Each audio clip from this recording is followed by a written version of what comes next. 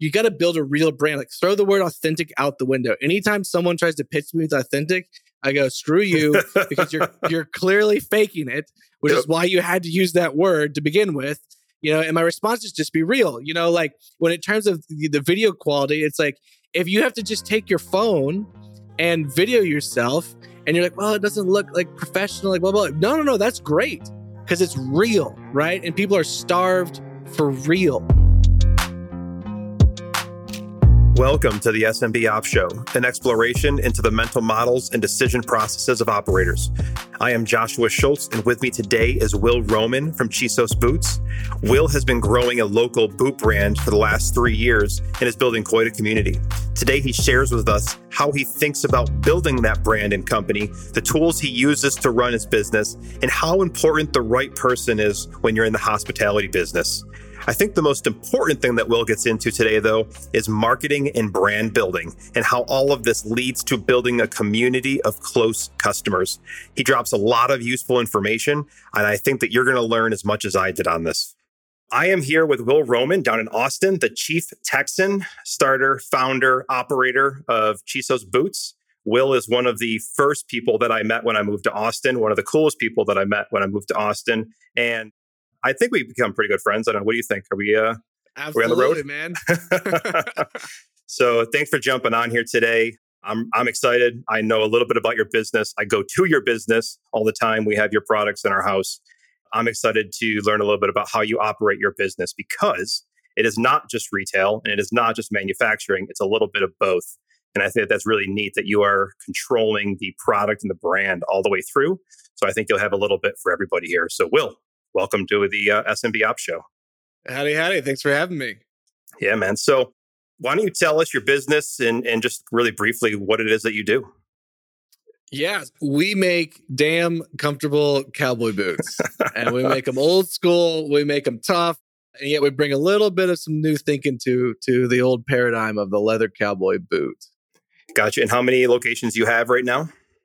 So we are primarily an e-commerce business. 86% of sales are through the internet. And we have our flagship store right here in Austin. And you can come up, you can walk up to the shop. We've got our retail store. We've got our studios where we film everything. We do our own fulfillment. Everything happens right here. Yeah, and I want to dive into that later because you do some cool stuff with that property. So we can jump into that in a little bit. And so you sell boots, you've got your shop, like you said, mostly e-com. And how did you get into this? How did you go from whatever you were doing to selling boots in Austin, Texas? I don't know if this is appropriate for broadcast, but I like to say I walked into it ass backwards. Yeah, that's the truth. It's the truth. I mean, so I guess the short version is that, I mean, I moved out of my parents' house when I was 15, different reasons, different podcasts. And made my way in the world. And I've always started things. And previous to this, I had a financial technology startup with some buddies that are a lot smarter than I am.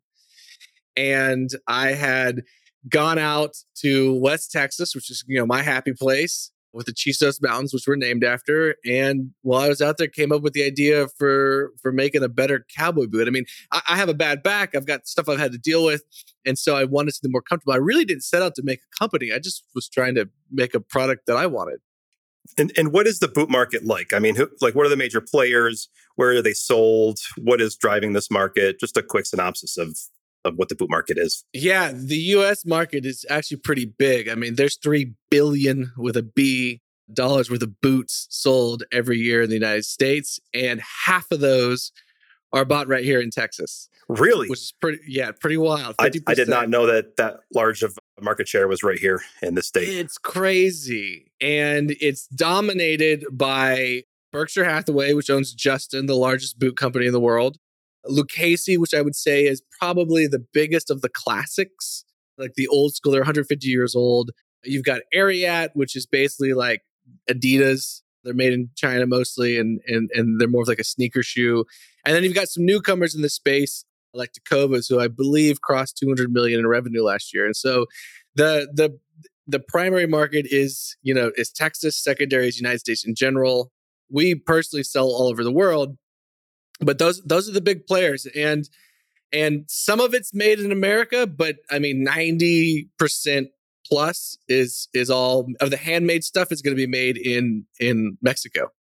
Gotcha. And how common is that to have textile products made in Mexico for in the boot market? Is that kind of the go-to place, or is that just where you chose to figure this out? Oh no, I mean that's 90%. So I mean that is the most common place. Most leather. So León, Mexico, is the leather capital of North America. So if you're getting designer bags, you're getting Kolhan shoes, you're getting anything that requires seats for your truck probably come from Mexico, if not China at that size. Wow. All right. Okay. So you're in the Chisos Mountains or out near there, and you decide you want a better boot. One, why a better boot? And what was the first thing you did? I mean, how do you go from idea to I'm going to basically design my own custom boots and figure out León? So, before Chisos, in the before times, BC, there were, you could get a handcrafted boot. You could go find either an individual maker, that's the other side of the market, or you could go maybe with a Lucchese Classic, which is still a mass-produced boot, but using some traditional methods. Or if you want something comfortable, you had to go to the opposite side and get like an Ariat, made in China, like a sneaker. And I wanted both together. And so I would buy, cowboy boots too big and put inserts in them. And it just felt like I was wearing clown shoes. And I was like, there's just got to be a better way. And so that was the impetus. And I started reaching out to my network, and a guy that I went to college with is from Mexico, and his family had some relationships. And so I went down there and got on the ground and just booked a flight. One of the things with, Chinese manufacturing, you've got Alibaba, they're used to working internationally. They use WhatsApp constantly, but Mexico is very much relationship driven. Yes. And pen and paper and on the ground. Yep. Yeah, you're very familiar with this. Yeah, if you're not looking at them face to face, you're not having a real conversation, regardless of what the content says in the email or the telephone call. That is a lesson that I am still learning. Yeah. So I got down there and I knocked on a lot of doors, and I actually started working there. So there are 4. Here's some inside baseball a little bit. There are 4 giant factories that focus on cowboy boots in León. And you go down there and all the major brands, you'll see Justin, Toylama, Lucchese, Dan Post, COVID, doesn't matter. They're all coming out of the same places. And I'm going to set you up here. Which one of those is your boots made in? None of them. All right. Sounds good. Well, and part of that is, I was learning the lay of the land, and I was down there, and most of this is January 2019. I started the process, and I rented an Airbnb and just spent a good 25-30% of the year was physically in Mexico, and the rest of it was coming back and forth. But I started working with one of those big guys, and I was like, hey, I want to change things. Let's think about why are you reducing the quality, so one of the things I started doing, a little backstory, is I started cutting open the other boots to see how they were made. I bought books on boot making. They still have printed books on this stuff, and I was teaching myself, and I was cutting them open. I was doing what I could, and I realized that a lot of these, when they went to mass manufacturing, a lot of corners were being cut, a lot of cheap materials and plastics were being utilized, and so I didn't want to do that. And the big manufacturers didn't want to work with me. And, I got laughed out of the building at 3 of them. And the 4th one at least was entertaining me. And I was like, hey, well, what if we, let's go back to the old school methods, or let's start using full leather heel counters, and let's do things properly. And they're like, that's going to disrupt our entire assembly line.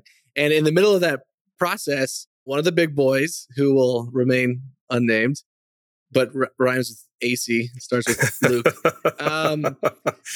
basically went to the manufacturer and said, hey, we'll place a massive purchase order if you will just stop working with this small supplier. And that's what happened. My favorite visual, obviously I wasn't there, I didn't know you, but my favorite visual that you talk about is standing there with all your stuff in front. Yeah, I have a photo of me holding bags of my last and my raw materials in front of the factory, being like, well, what do I do now? No, what's now? So what's really interesting is that they were so set up for efficiency that they weren't even willing to bend. And you are basically saying, I bet somewhere in the US, probably in Texas, there is at least somebody that wants to buy a boot made properly and that will pay extra for that properly made boot. I guess my question is, was that small group of people as big or as small as you thought it was? Like, were you surprised when you started selling these things and telling people that your story? I mean, because your story that you just told is also your marketing story. I mean, from the cutting of the boots to how you make your boots, right? That's your brand. And so how have you found that community to exist and grow as you've been sharing that story? So before I answer that, do you want me to answer that, or do you want to talk about where we ended up pivoting to and getting manufactured? Or are we just going to skip over that? Yeah, you can go into that. Let's talk about how you got into your next manufacturer, and then we can talk about your market that kind of grew from that up here in Austin. Getting kicked out of that big one was really the best thing that ever happened to me. Up until this point, I still really wasn't trying to start a business. I was making something that I wanted, and I was going to make it for some friends. And getting kicked out really pissed me off. And I said, all right, okay, that's how it's going to be. And so luckily I had made friends with some of the guys down on the shop floor. And so I was like, hey, what now, y'all? And they were like, well, you should go talk to so-and-so. You should talk to so-and-so. And I did. And turns out there's a lot of little guys in the outskirts of Leon and in the broader state of Guanajuato who are still making things old school and are willing to experiment and are willing to consider, well, what if we adjust the arch? What if we work with some new materials? What if we go back and we use, why are we buying the cheap cuts of leather? Let's buy the thick center cuts for the soles. And so that relationship was really much more aligned with what I was trying to create. And you could call it values, but I just wanted to make something I was proud of. I want to make something that was going to last. I want to make something that had some craft to it. And turns out there's a lot of people up here that want that as well. Yeah, that's really neat. I think what you're saying too is something I've seen in my industry in the past, where I would spend a lot of time in China and Taiwan, and there was always these central, producers of nuts and bolts and screws that were huge and that were used by, GE and whoever. But then that talent would leave, get sick, start their own smaller shop on the edge of town. And just like you said, there were these smaller cold heading and machining places where you could get stuff that was higher quality. It was cheaper in a lot of cases, but they didn't have websites. They weren't out marketing. They were just making for a small local niche kind of. And finding those is actually what helped us build Chess Group, because we were able to build direct relationships and do things that where these big companies are only talking to four, they're going to talk to Boeing and GE and that's it. All of a sudden they're talking to us, a small $2 million company in Syracuse, New York. And it's a whole different game. It allows you to bring a new value to your customer. So that playbook, I think, can be used over and over. And I've seen it a few times, and it's cool to hear you talk about it too. Yeah, that's exactly right. Yep. So you do that, you come back, and now you've got this market. You said it started out as a few friends. How many friends did you end up having? We're at several thousand now. That's awesome. But, I think that here's the thing. I was having a discussion the other day, and, for instance, about efficiency versus craft. And, I know the number of boots that we can produce at maximally capacity with our current setup. And it's a lot smaller than what our competition is making. There are reasons why they made those trade-offs when you get to these to scale. And you really, look, there's certainly a world if you want to go out and you want to chase, 200, 300 million in annual revenue, God bless you. But that's not the game I'm in, and I've chosen not to be in that game. I think there's quite a nice life and world to be in the $10 to $20 million in revenue world. And it allows you to make decisions about what you're creating. And an analogy I would think about is food production. I just signed up for a local grass-fed, grass-finished beef delivery here in Austin. And, it's coming from local ranchers, and it's $16 a pound. And one of my friends was like, oh, how are they, at scale, how are they making cash on this? And I said, listen, you can't at scale. You can't sell to the country and have an entire supply chain and be able to provide that quality at that price. But guess what? You can within a 100-mile radius. And, I think that there's this really, now I'm getting into the philosophy of manufacturing, but I think that there's this interesting shift that is starting to take place where people are going, look, we don't want to sacrifice quality, and we don't want to put, pour lead into the drinking supply. And so maybe we shouldn't be serving all 340 million Americans. Maybe we should be focusing on smaller markets. And here's the upside for that is that then you don't need as much capital, and then you own more of what you produce, and then you end up actually having a higher personal net. Yep. So there's a couple things there. One of them, we see this in history, large kingdoms that sprawled far ended up crumbling at the edge and then eventually crumbling at headquarters, right? You see the Roman Empire and all these large empires, the more they tried to spread out, the higher the burden of maintaining the kingdom or the empire, and the more kind of disruption started to happen through political or whatever. And that same thing goes with supply chains, right? History repeats itself. Systems are systems. They work the same way, whether it's people, kingdoms, or supply chain. The further you try to stretch that out to gain an extra 5% cost efficiency, 2 continents over, you're also going to add all this complexity and you're going to be kind of maintaining this higher burdened supply chain. And so I think what you've done is said, I think for decades, it's been, how do we play this game? Whether we're small or big, how do we play this game? And you said, well, wait a bit, I don't have to play this game. I can play a totally different game and I'm perfectly happy doing so. And all of a sudden, happiness, like you said, bigger piece of the pie and doing better. This is why I love talking to you, Josh. You take my redneck ramblings and you turn them into an academic statement. You talked about how you kind of are choosing not to play that game. And if I had to pick a word to describe what you're doing from knowing you, I think cultivate would be the word I would use. I've noticed you are constantly cultivating a group of friends, a community, events, your space, your CISO space is all carefully put together, right? With an end goal in mind. And so I probably haven't prepared for this question, so I'm going to put you on the spot and you can think about it for a second. But what is it in you that is doing that? Because, and you can share about what you're doing, because you do events, like I said, you're carefully cultivating. There are certain events that you invite certain people to, not out of exclusivity, but just out of, this is a certain feel that I'm going for at this point. And, this, don't bring your kids this time, or this time bring your kids. And you're purposeful about everything you do. And that's why I say, like, whenever I think about you, you are always carefully cultivating every aspect of probably your life, but also your business. Well, I appreciate that. That's a high praise coming from you, man. Yeah. So to give the listeners context, I'm looking at a board in my office here right now that has, I have 2 things on it, which is one, my master plan, and next to it is Walt Disney's master plan, which if you've never seen it, I recommend you look it up. He has just all the arrows. The arrows are great. I love them. Just so many arrows. But he's drawing this universe, this world where Disneyland interacts with the films, which interacts with comic strips, interacts with licensing and television and music, and they all feed off of each other. And essentially, I'm, what you're asking is partially what motivates me and what's driving me, and it's that I'm attempting to create a community that I get to live and be in and participate in that I didn't have growing up, and I don't. Yeah, and so this is CISOS is, yes, it's a so CISOS is ultimately, it's a framework for me to provide for my future family.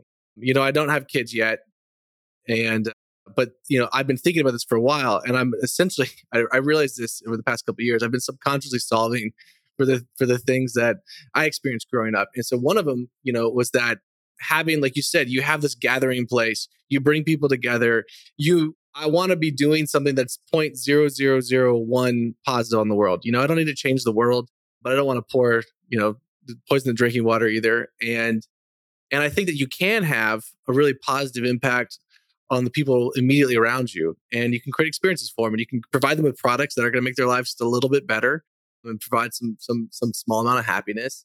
And so that's really what everything we do revolves around. That's why, to me, it matters when it comes into the shop that everybody gets greeted. Doesn't matter who you are. Doesn't matter how many people are here. It matters that things are laid out in a way that's easily and approachable. It matters that we still answer our phones, and we try and throw these events. And like you said, sometimes we have family-friendly ones, and sometimes we have ones that are more going to be like date night or adults. And sometimes just guys get together to talk business. So the big thing for me is that I think this goes with when you don't. We will scale to a point where I don't know everybody. Of course, in terms of like customer base, but like you could still have that kind of slow human interaction with people. And so we anyway, I'm pontificating, but we're everything we do is set up to make sure that that stays with us as we grow. Okay. So as somebody that's being purposeful about this and cultivating this, let's get into some of the nuts and bolts, and it'll be a foray into kind of you running Chisos now that we understand what Chisos is. Because I think it was important for everybody to understand it's not just a boot company. It is more than that. And it's not just a quality boot company, right? It's kind of this, and this is not your words, everybody, this is my own words, but you're trying to bring your experience in Texas in the culture to other people. And so you've told me lots of stories about why you name things a certain way or ideas that you've had. And it always drives back to, well, me and my friends growing up, and this is how we felt. This is a community we felt. This is the love we felt. This is the experience we had in the outdoors. I want everybody to at least have the opportunity to experience that, right? And Chisos is kind of your vehicle, right? We're going to start with boots, but it's going to be about more than boots. It's going to be about getting back to values and getting back to the outdoors and getting back to community and people, right? And by this time, everybody knows and gets why you're becoming one of my closest friends here in Austin, because you're just a high quality individual that I love hanging out with. But so let's take that you're doing and let's dive in. What are the things day to day that you care about most in your business? And what are the things that you see, and if they go wrong, they frustrate you because you feel like you hurt your brand? And what are the things that you were adamant about? Yeah. So let's try and separate this into some columns here. I think that there's going to be, the customer hospitality side. There's going to be, which is closely related to the brand, which would be, say, in the middle. And then finally, perhaps there's going to be, the financial side of things and the health of the company. So I'll go in that order. I mean, I am fundamentally a brand guy. I think that I figured out that that's kind of, my superpower is understanding how people are going to perceive things before they experience them. And so, to us, it's paramount that when you interact with Chisos, you are treated with respect and you feel important. I think that when people go through their everyday lives, personally, when I go through my everyday life, I don't feel important in most interactions, whether it's ordering a burger or sitting in traffic or trying to buy something from some company. And people are entrusting, our cheapest pair of cowboy boots is $550 currently. Prices just went up 20%. So we'll see. But, that's a lot of money for people to entrust us with. And they've traded hours of their lives to make that money, and then they're giving it to us. And so we want to be respectful of that. So this is maybe the why behind it. And so I very much care about, phone answer rates, times for emails and texts, and callback times if we miss something. I read every one of our reviews that comes in still to this day. And I care about the number of people that come through the shop and what their purchase rate is, which relates to how they were treated. And then also my office right now is just off of our showroom, and so there's this osmosis that happens. And so that is maybe not quantifiable. So the first thing the other thing I care about is shipping accuracy. We ship the right thing to the right person, and time. We advertise same day shipping up until 3 p.m. But really, if the UPS truck is in our lot, we will stop them and we will get your order on that truck. And oftentimes, even if they've left, I'll throw it in the back of my Ford and I'll chase them down. So those things I think are like the front line, especially for an e-commerce business, right? It's like, again, 86% of our customers, I'm never going to get to interact with in person, unfortunately. The team isn't going to get to interact with them in person. And so when you open the box, when you interact with the shipping, when you interact with the email support, whatever it might be, if you got a question, a lot of people have pre-sales questions, that type of stuff is the front line for the experience. Nobody is going to be, no advertising is important as a satisfied, happy customer that you made feel important. Yeah, I think it's so important. So and I'm going to use the word scale, but how do you duplicate that? Because I know it's not just you at the shop anymore. So how are you, besides Overwatch with your close office, how are you conveying that? And again, not just through rules, but through why it's important and why it makes them feel good. Yeah, it's the why. So, and it's the people, right? It's like you got to hire well, and you have to. One of the things I've learned, and we could talk about this in general, I think that I've adapted as a small business leader is that your job is chief systems officer and like chief repeater.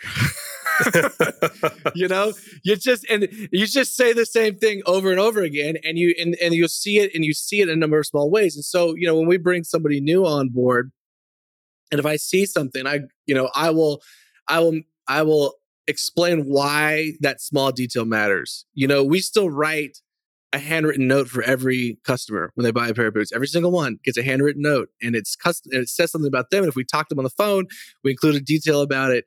And my team here cares about this stuff close to as much as I do. They're fantastic. I know that I can leave and I can not be here for 2 weeks, and that they're going to handle it and they're going to treat people with the same amount of respect. It shows up in our customer reviews. So when I read all the reviews, this is a great way of getting the pulse on the business. People mention the support that they received. And if you have people that don't care about people, it's never gonna happen. So I think that the short answer is going to be in terms of hiring, and then living the values for them. Yeah. How do you spot that in hiring? I mean, do you have something you do or go through that helps you see that side of people? Oh man, this is a hard question. So we're hiring right now for a customer support role, and it's going to be our first one that's not physically in the shop all the time. And I almost want to pull up this. I am going to pull it up while we're chatting. I want to pull up the questions that we're including on the interview. And so some of this is you can, look, I think for lack of a scientific answer, people that like people can't hide it. Like does this person enjoy conversing with you? When you ask them about the issues of their previous companies, and you ask about the things that brought them, maybe happiness is not the right word, but like the things that they enjoyed about their current or previous roles and what motivates them, they will mention this type of stuff. They will mention service. They will mention the way that that there are people that just light up by helping people. And, I don't have a perfect answer for it, to be honest. I don't have like the perfect interview question. Do you mind reading maybe 2 or 3 what you think are the more helpful questions that you have listed there? I will. I am looking through them, and I'm realizing that they're much more. So here's the thing. They're much more about role fit. So for instance, we ask them point blank what motivates them and what their ideal work scenario looks like in 5 years' time. What we're trying to suss out here is that, like, do they imagine themselves in a role that's very different from this, that doesn't interact with people, right? Or do they, what's the story that they're painting? We then, we will live problem solve. So one of the things that we'll do is we'll say, hey, I'm a customer that comes in and asks, hey, are cheeses Goodyear welted? And it's something that I don't expect people to know who are interviewing if they don't understand what that phrase means. And then how do they solve it? How do they go and find that information? How do they then process it and communicate it back to the customer? And then I think that I'm looking at while I'm reading while I'm trying to read through these. A third one would be to talk about. I actually ask people when they've received what positive interactions they had with a business. And so if you ask someone what think of a recent interaction with a business, what was great or not great about it. Some people will say things like, man, I bought this DSLR and it was awesome. And they talk about the features and how well it was made. And other people will say, I had this great experience meeting so-and-so at such and such business. And it's a reverse way of trying to figure out what their brain is attuned to. Yeah, that's interesting. I wouldn't have thought of that. That's really neat how their response shows what they're paying attention to and what they care about too. I'd be the guy describing the DSLR features.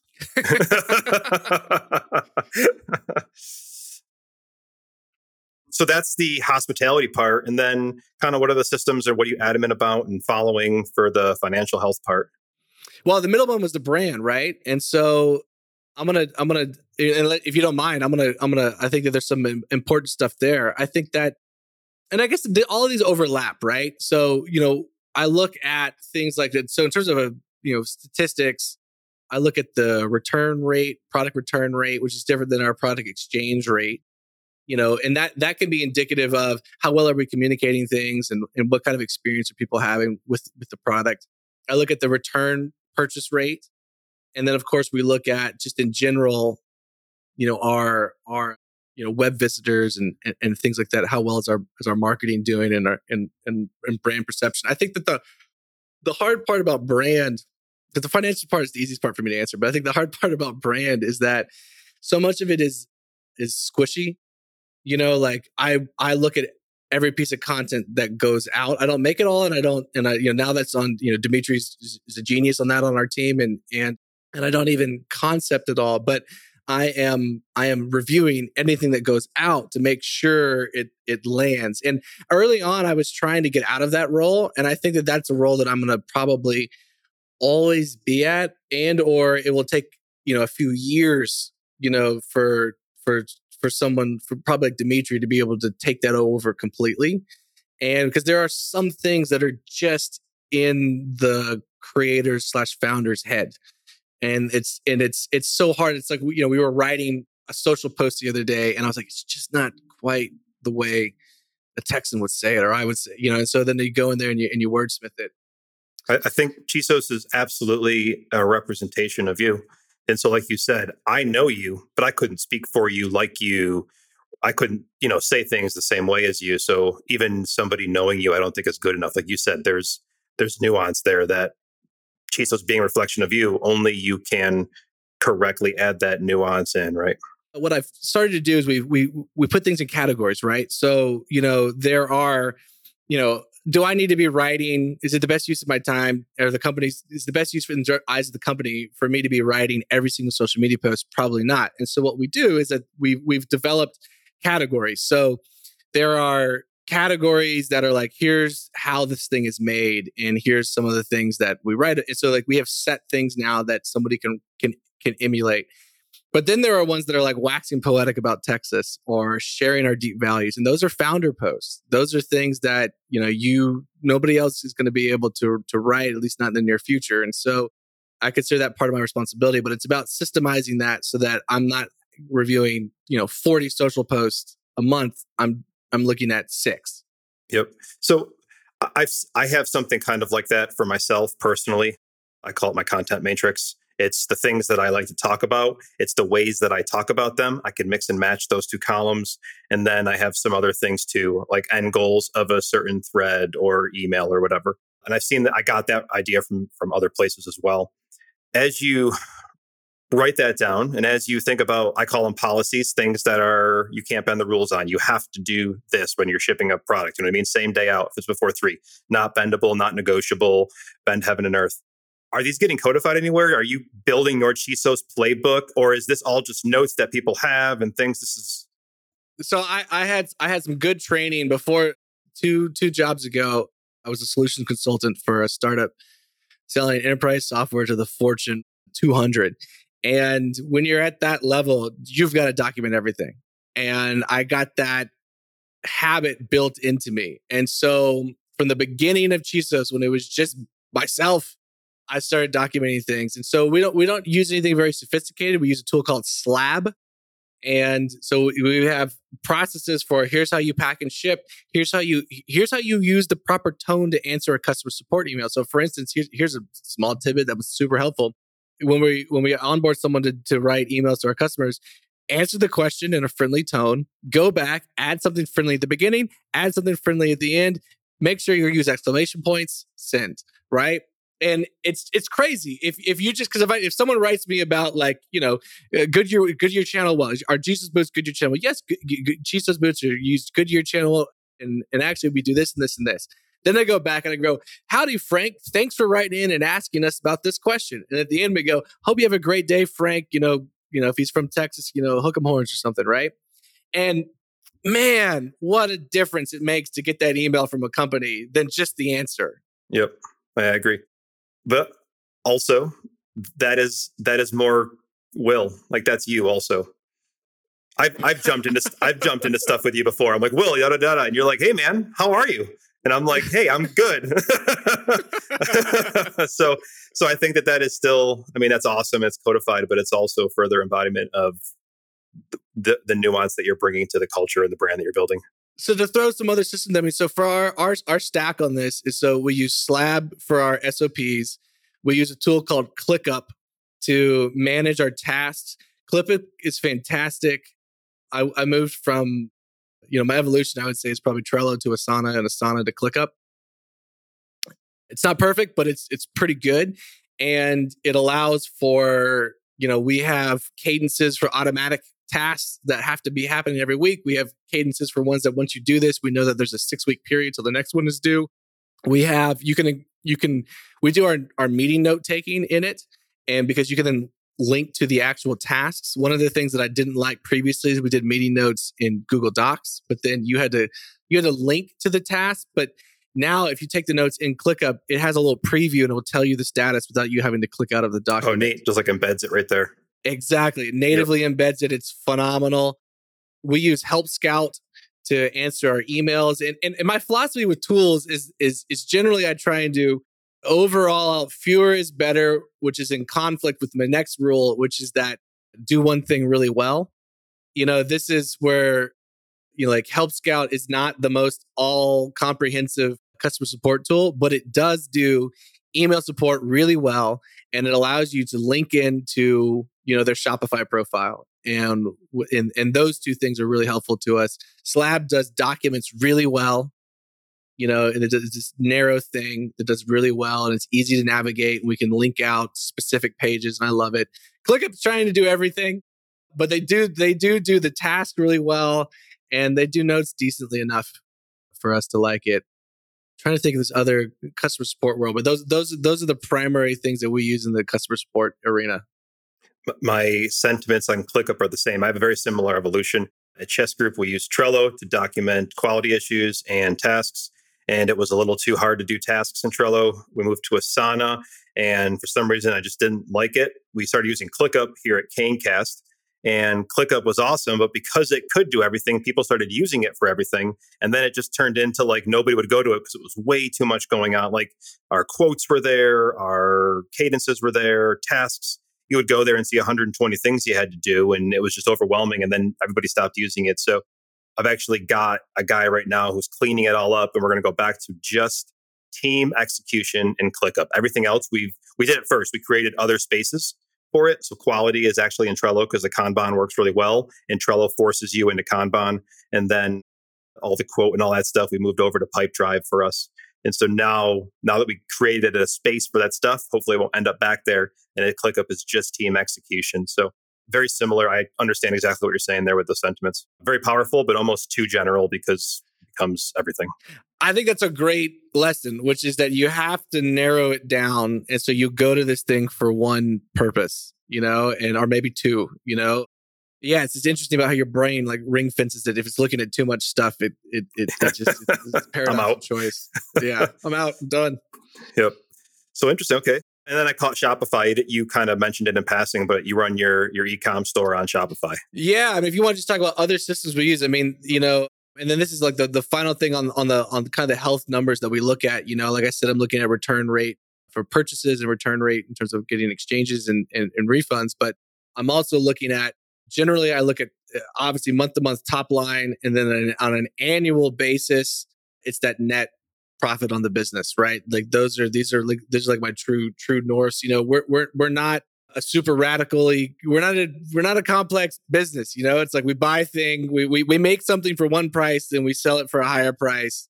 The challenge with us is that, and this is actually an interesting thing about running the business, is that we do the opposite of planned obsolescence. Like once you buy a pair of boots, you will have it forever. You can repair it, and you don't need to come back to me and buy another one because your boot is shot. At least not for like 40 years.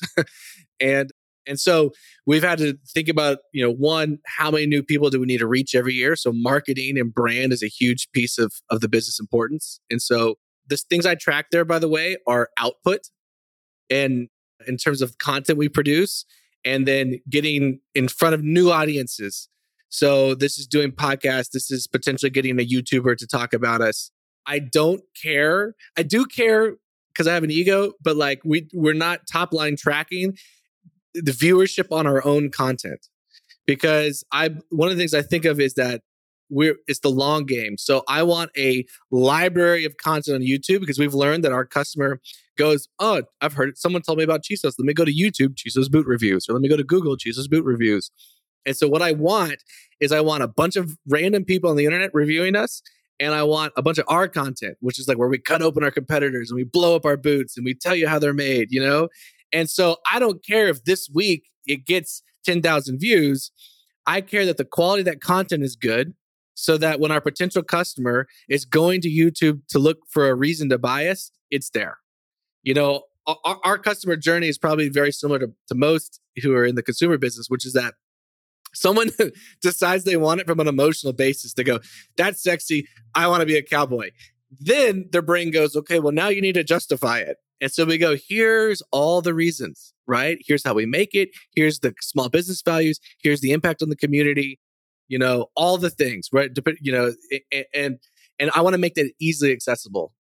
Yeah. And it has the other benefit of creating a story that's easy to tell for word of mouth marketing. I know I found myself, oh, somebody says they want boots. They're visiting Austin. I've brought, people to your shop and they say, I want boots. I go, oh, we got to go to Chisos then because they're made differently. And again, I don't know. I've never cut your boots open. I've never done it, but I've heard the story. It's easy to tell. I believe it. I buy into the culture. And so I repeat it over and over and over and, bring people to your shop. So it's a great point from marketing and branding is that I try and put things in, I think about cocktail party.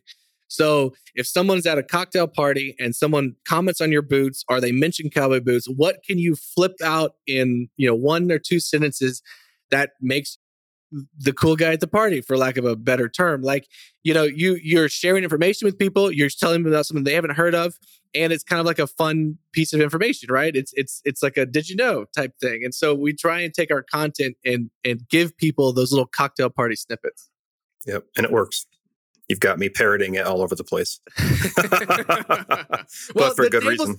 The table stakes is it has to be a good product. That's the baseline that, I'm working on a college course, actually, we should talk about offline with some students in Fort Worth. And so I've got a list of, here's the characteristics on an e-commerce product if I were to do it again from scratch.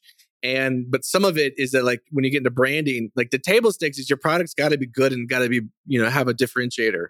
Otherwise, What are we doing here? Yeah, it becomes a short game. Basically, have a big spike, but then all the reviews come in and everything comes out, and you're nothing and falls off the board. So you got to be able to actually hold your word over time. So. Other tools that we can't live without are Airtable. And, so Airtable is a great example. So just, in terms of size of our business, right? I mean, your listeners probably tell, we're not massive, right? We're 3 years out of the gate, low seven figures.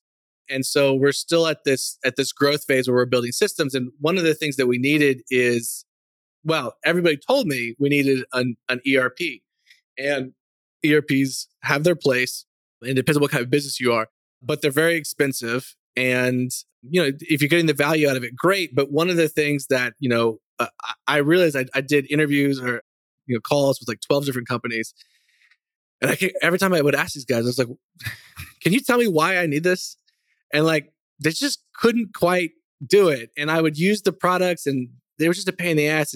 And finally I was like, okay, the process enabled me to figure out exactly what we needed, right? Like I needed a purchasing system that would then allow me to track those and then convert them into, the POs into invoices and then receive the inventory and be able to see, at a glance where the status of all of our inventory was. That's really what I needed from the purchasing side. Once it got in our system, we still use Shopify to handle most of our in manual accounts to handle our inventory counts.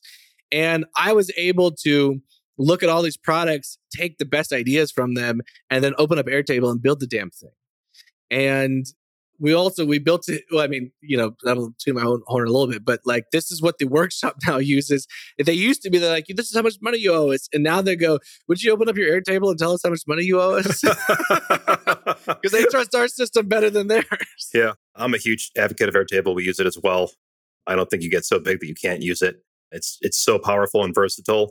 And my favorite thing about it is the to make changes is I've made changes literally walking down the sidewalk in downtown Austin. Got a call from a guy, hey, we really need to start tracking scrap numbers. I pulled out my phone. I literally added the column, changed the type, put it in the right view as I was walking, and then sent him a Slack. And I said, hey, scrap's in there. You can start using it.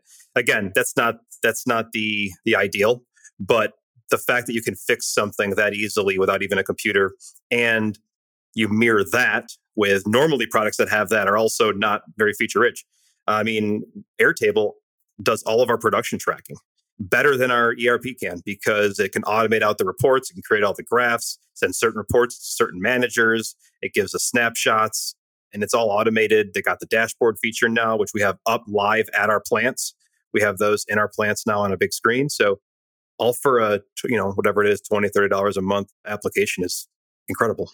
Yeah, if you're listening, you don't know about Airtable, look into it. It also, like Josh said, it generates our PDFs. We can send views to our facilities and different providers, different vendors. You can create interface views, like you can see the spreadsheet. We have a spreadsheet view, which is the one I'm most comfortable with. We have the Kanban for where it is in the process. We then have like an individual record interface that someone can click around like it's an app. It's great. Super great. Airtable, Absolutely. You should pay us. Oh, man. So, okay. Sponsor the podcast, Airtable. Sponsor the podcast. There we go. I cut you off. Did you have more after that?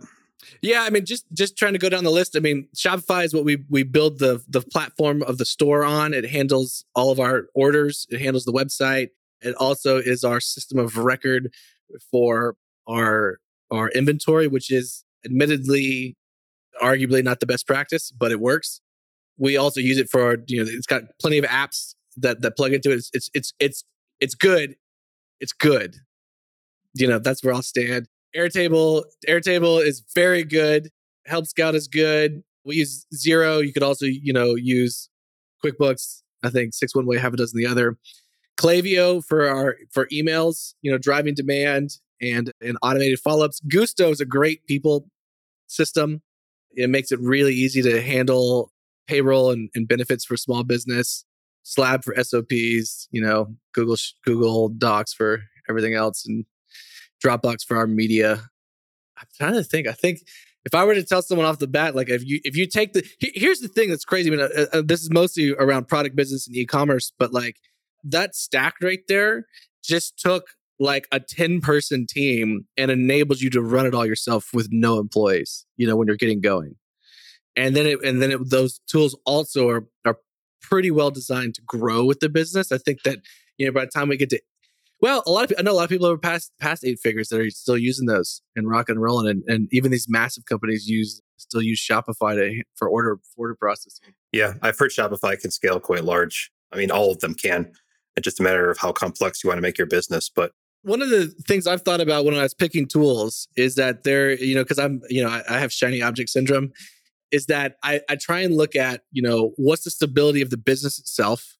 How long has it been around? Are they enterprise class? That's the nice thing about Airtable. Airtable is enterprise class. One of the early problems with Shopify, oh my God, like 2019, they rolled out a change on Black Friday. It's like, guys, you realize, right? People build their entire systems around this. They don't do version control. They're running it like a consumer company. I think they've wisened up because the backlash on that year was just massive. It's like, what are you doing? So do they have good enterprise practices? And then what's the market for developers to work on it if you need to do modifications or things like that? Is this the industry leader? And so there's just tens of thousands of people who are experts on it, or is it some little niche thing and there's like one guy, that may or may not be able to do what you need? So those are some of the things that, maybe in my younger years, I didn't actually think about when I was evaluating software. Yep. I know that's something that Airtable just this year is starting to take more seriously, is building their community of developers, both building Airtable for clients and also building tools that plug into Airtable. I know that I've actually had a call with Airtable end of last year as they basically hired a guy to do just that. And he's reaching out to power users and power builders and trying to get feedback on that community. So I'm interested to see what that leads to in a year. It takes a while, a year to 2 years, what they start rolling out to help businesses build, because they're definitely taking it more seriously. Fantastic. Yeah. So that's the tech. A couple different things I wanted to bring up. One of them is, speaking of your branding and a little bit towards the maybe physical equipment side, you've got your own studio that you built there, correct? Where you can do product photos and some of your YouTubes. Yes. So Yes. so why did you do that, and how did you do that? It's a lot easier than you think. We're small and we're fighting these big giant companies, legacy companies. And so the way you beat a legacy company, I think, is that there's three broad areas. One, you build something better. Two, you move faster. And three, you market the things that they cannot say, right? So what can these big guys not say? They can't say they're a small business. Their small founders can't get on the mic and the video. You know, some of them have tried to copy us, and it was just literally, it was an utter fail. They were like, never again, get this guy off the camera. He's a New York private equity money guy who. It's like putting me in front of the camera trying to talk about these boots. No. You're personable and you have a soul. You know, some of these guys just don't really care about the business. They're there to make money, and only money, and it comes through. You know, it comes through, and if that's you, it's fine. More power to you, but just you can't get on camera, so you don't. But we have that advantage, and the other piece then is, and we wanted to showcase our differences, and we can do things really quick. We have an idea on Monday, and we can publish the video on Tuesday. We could publish it Monday. And so then what I learned very quickly, though, is that we do post-purchase surveys, and we also just talk to our customers. And so we found out that what was happening is people they would either find us on YouTube, or they would hear about us and then go to YouTube to research us.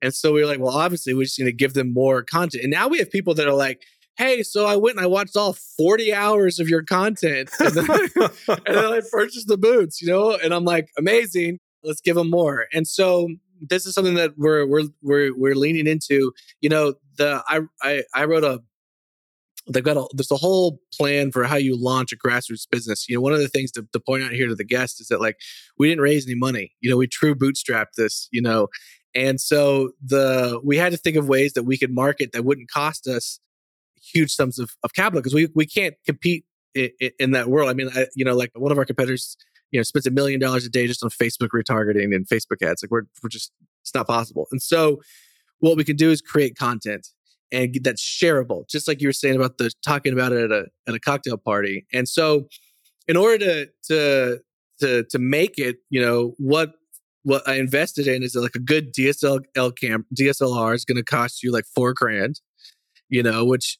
I get is a chunk of change, but it's a hell of a lot more capturable than, what it used to be. You'd have to build a studio. We've got a room here that we put up those, like, they're blackout curtains, but we put on all the walls and it absorbs sound. It also creates a nice backdrop.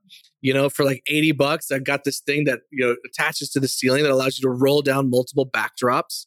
For another $100, we got some good lights, and then you're off to the record. I mean, you're off to the races. I mean, you can even get like light. I got a light box also that I was using in the early days before we even had that set up. But I think that if you're investing in content, even more than the camera, the number one thing I would do is get some good mics. Get a Rode mic system. Audio matters more than anything else. Anything else is, does someone want to actually listen to the thing? Are you easy to understand? It just gives you authority. It makes it an enjoyable listening experience. And you could do stuff right in your backyard. I mean, we did a shoot where we got these boots that are made of rough out. They're not suede. Rough out is stronger and thicker. And people were like, is it waterproof? And I was like, well, hell, I can walk outside, spray them with a water hose and video it drying and put that on YouTube. And it's, 10,000 views later. There you go. That's great. So, I mean, you're dropping a lot of marketing knowledge, to be honest with you, more than I thought you were going to, and I'm actually learning quite a bit. Is this the way you naturally think? Like my mind is naturally systems, right? I study it, but I didn't have to like dive into it. Is this the way you naturally work, or is this some experiences that you had that taught you these little things that you don't really think about anymore, and it's just your natural take on business? This is my automatic brain. So I I understand, I think, how someone is going to perceive something automatically.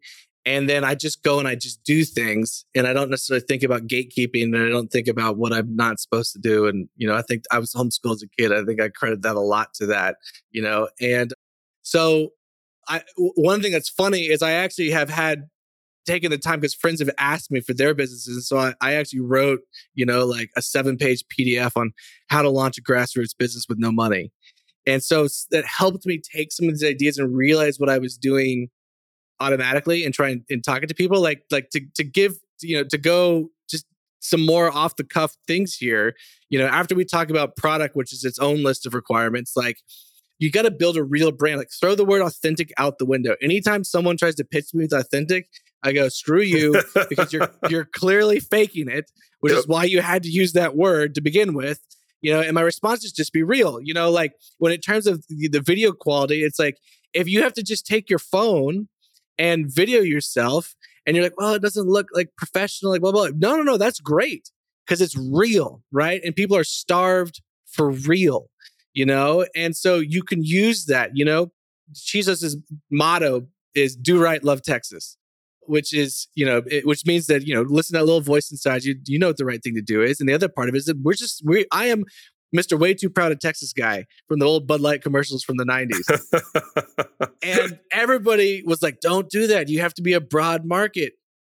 And what I found, other than the fact that knowing that half of the total addressable market's in Texas anyway, the other side of it is that I get people who are like, I'm from Vermont and I don't even care about Texas. I just like that you like something so damn much. Yeah, it's attractive. People connect with it, right? Yeah. It's just like, like, I don't know, what does Vermont sell, like molasses or something? Like just whoever, if there's someone in Vermont is like, this is the best molasses you can get because it's from Vermont, I'm like, hell yes, I want that molasses. Don't give me the generic stuff. Absolutely. I see, not only in branding, but just in beliefs, I respect somebody who disagrees with me and believes something, but is just really into it and adamant and, not mean or stubborn about it, but just like, I really believe this. I wasn't taught this. I'm not regurgitating something I heard. And I'm like, I respect that. Like, I want to hear that opinion. And I was like that too. I have to admit, there's two things you said that are similar that I struggled with in my early years. And that was trying to be big and trying to be bland. Because in studying business, as I was in my early 20s, that was what did well. So if I wanted to grow a business, their websites are blue and white. Why? Because those colors build trust. And so I'm going to build a blue and white, simple with industrial photos. And I would copy it, trying to look like we were bigger. And obviously, I'm going to lose that game every time because we're not bigger. Like you said, they're spending $1 million a day, right? The companies that we were competing with were literally $200 million to $500 million distributors that had hundreds of locations. Like we didn't look big because we had Mexico and China at the bottom it didn't make us look big. It made us look small. And so playing that game was different. And I had a number of ahas and conversations like this. For example, again, even when I tried to do a newsletter a long time ago, I was in finance, and I tried to make it look very much like Bank of America or Citigroup research. And it came across bland and, the blue and white and simple. And people that were growing their newsletters, it looked like either personal emails or that you were using handwriting fonts and weird colors. And it was them. It was like you said, it was truly authentic. It was an expression of who they were. And I was trying to be an expression of some other multi-million-dollar conglomerate. All of what I tried failed, and finally started to realize I have to play the only card I have, which is that I'm small, and I'm not going to get a lot of the business I'm going after, but I'll get the ones for sure, and I won't lose them, that are looking to do business with a small business that knows their name when they call, that knows all my part numbers by heart, that can literally tell me the quality history on them for the last 10 years because, they only have 100 customers. And so the goal was then, okay, where do I find more of these guys? And it was hard. I fought that lesson for years. I kept thinking, I really want to, Matt. And, and the common advice is niche down, niche down, niche down. And it's so easy to hear. But then whenever I would go to actually do something, I would be like, well, how do I reach more people? And how do I make this so that no matter what industry you're in, you're going to want to buy, from me? And I probably still struggle with it, to be honest with you. But it's so powerful to see it so clearly in these examples like you that reinforce with me Will, I introduced you as the chief Texan, right? And so like that, and to see how well that plays with non-Texans, even non-Americans, with just everybody that meets you, like I don't have to be what you're marketing to, but I can love who you are in the marketing that you're doing, and because of that, want to be associated with Chisos, right? And so, just a huge lesson there for me and everybody else. One of the things you're saying makes me think of the Stoics. The obstacle is the way, right? Like I'm small, but now the small is actually your advantage. And you can use it as a way to share your values. Like I'll try and make this story quick. To contrast is that I bought something recently from actually it's a small business, but they're in the 30 million annual revenue range. I bought like $800 worth of gear off their e-commerce website on a Friday afternoon, and I paid for expedited shipping. And Friday it didn't ship, Saturday it didn't ship, which is like, okay, this is the holidays, but we ship on Saturdays during the holidays because it's the holidays. Again, small business. And then Monday it didn't ship, and so Tuesday I reached out to their customer support, which got back to me that night and was like, yeah, well, the thing is you paid for expedited, and that goes into a different queue, and that queue is backed up because it's the holidays. So, and I'm like, are you kidding me? Like I paid extra and your excuse is that because it's the busy time of year, it's going to take longer, and you didn't solve this. I didn't care. Time to load balance. Here's the flip side, which is that we had done pre-orders on a specialty boot that we were launching, and it got hung up in customs. And then it got out of customs finally, and it was sitting at a FedEx distribution center. And they were like, yeah, because it's backed up, yada, yada, yada, we're not going to be able to ship it to you for another week. And now here's the thing. Our customers had waited 2 months for this. Potentially you could be like, okay, what's another week? But I was like, this isn't going to happen. And so I got on Instagram stories, and I was like, listen, guys, your boots are at the border. We're going to go get them. And so, we took my truck. I rented a big ass trailer. We drove down there. We loaded them on it. We drove them back to Austin, and we shipped them out the same damn day. And it's like, big company's not going to do that. Right. Not only they're not going to do it. And so this is one of those things where it's like big company maybe would have had, the weight to throw around even to get their order out sooner. But like the point is, like you as a small business can do that, and people know that the part numbers, like you said, the history, and you care enough to go make sure that customer gets their product when you told them they would. Yeah. Well, I mean, all of this goes to show why Chisos is popular here, why it's probably going to continue growing. I mean, there's so much we didn't get into. Well, we're going to have to do a second one because I want to hear about the grassroots product marketing. I want to hear about your cadences that you had set up and ClickUp. I want to hear about, and maybe you can actually spend a few minutes on this, but more about where you're headed, because you're like you said, you do events, you do music events at your Chisos location. You do just guys sitting around the fire. You're using it to build community. I've heard some of your plans for the future. I don't know what you want to get into and what you don't, but just the fact that you are heading somewhere, and the fact that you've got Disney World next, or Walt Disney's plan next to your plan, tells me that even what I know is probably only 2 nodes of 20. So like, where is Chisos going? What are you building? Yeah, we're building a community based around people that care about craft and quality and also care about community.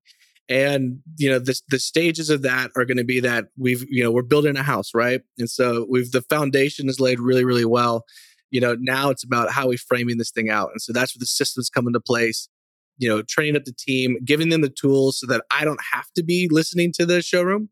I don't have to really now, but like every category of the business, and then building those reports. We didn't really talk about that, but like I do weekly check-in meetings, but the requirement of every meeting is that there's a notes document that hits certain points that is filled out ahead of time.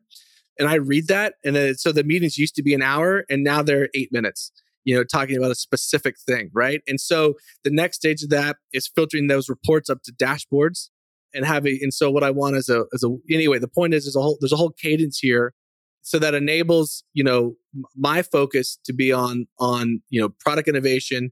We're building out brand content. We're taking a page out of Red Bull long term in that book. We've got a physical destination. I could talk to you next podcast about how we're the best marketers in the world are Colts. and how we're lifting some things from them.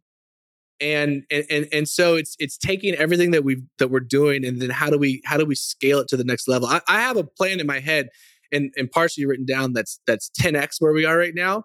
But my goal is to double and focus on the double, right? Because every time you double, your systems just collapse on themselves. And so I don't want to triple and quadruple and then have to be doing cleanup duty.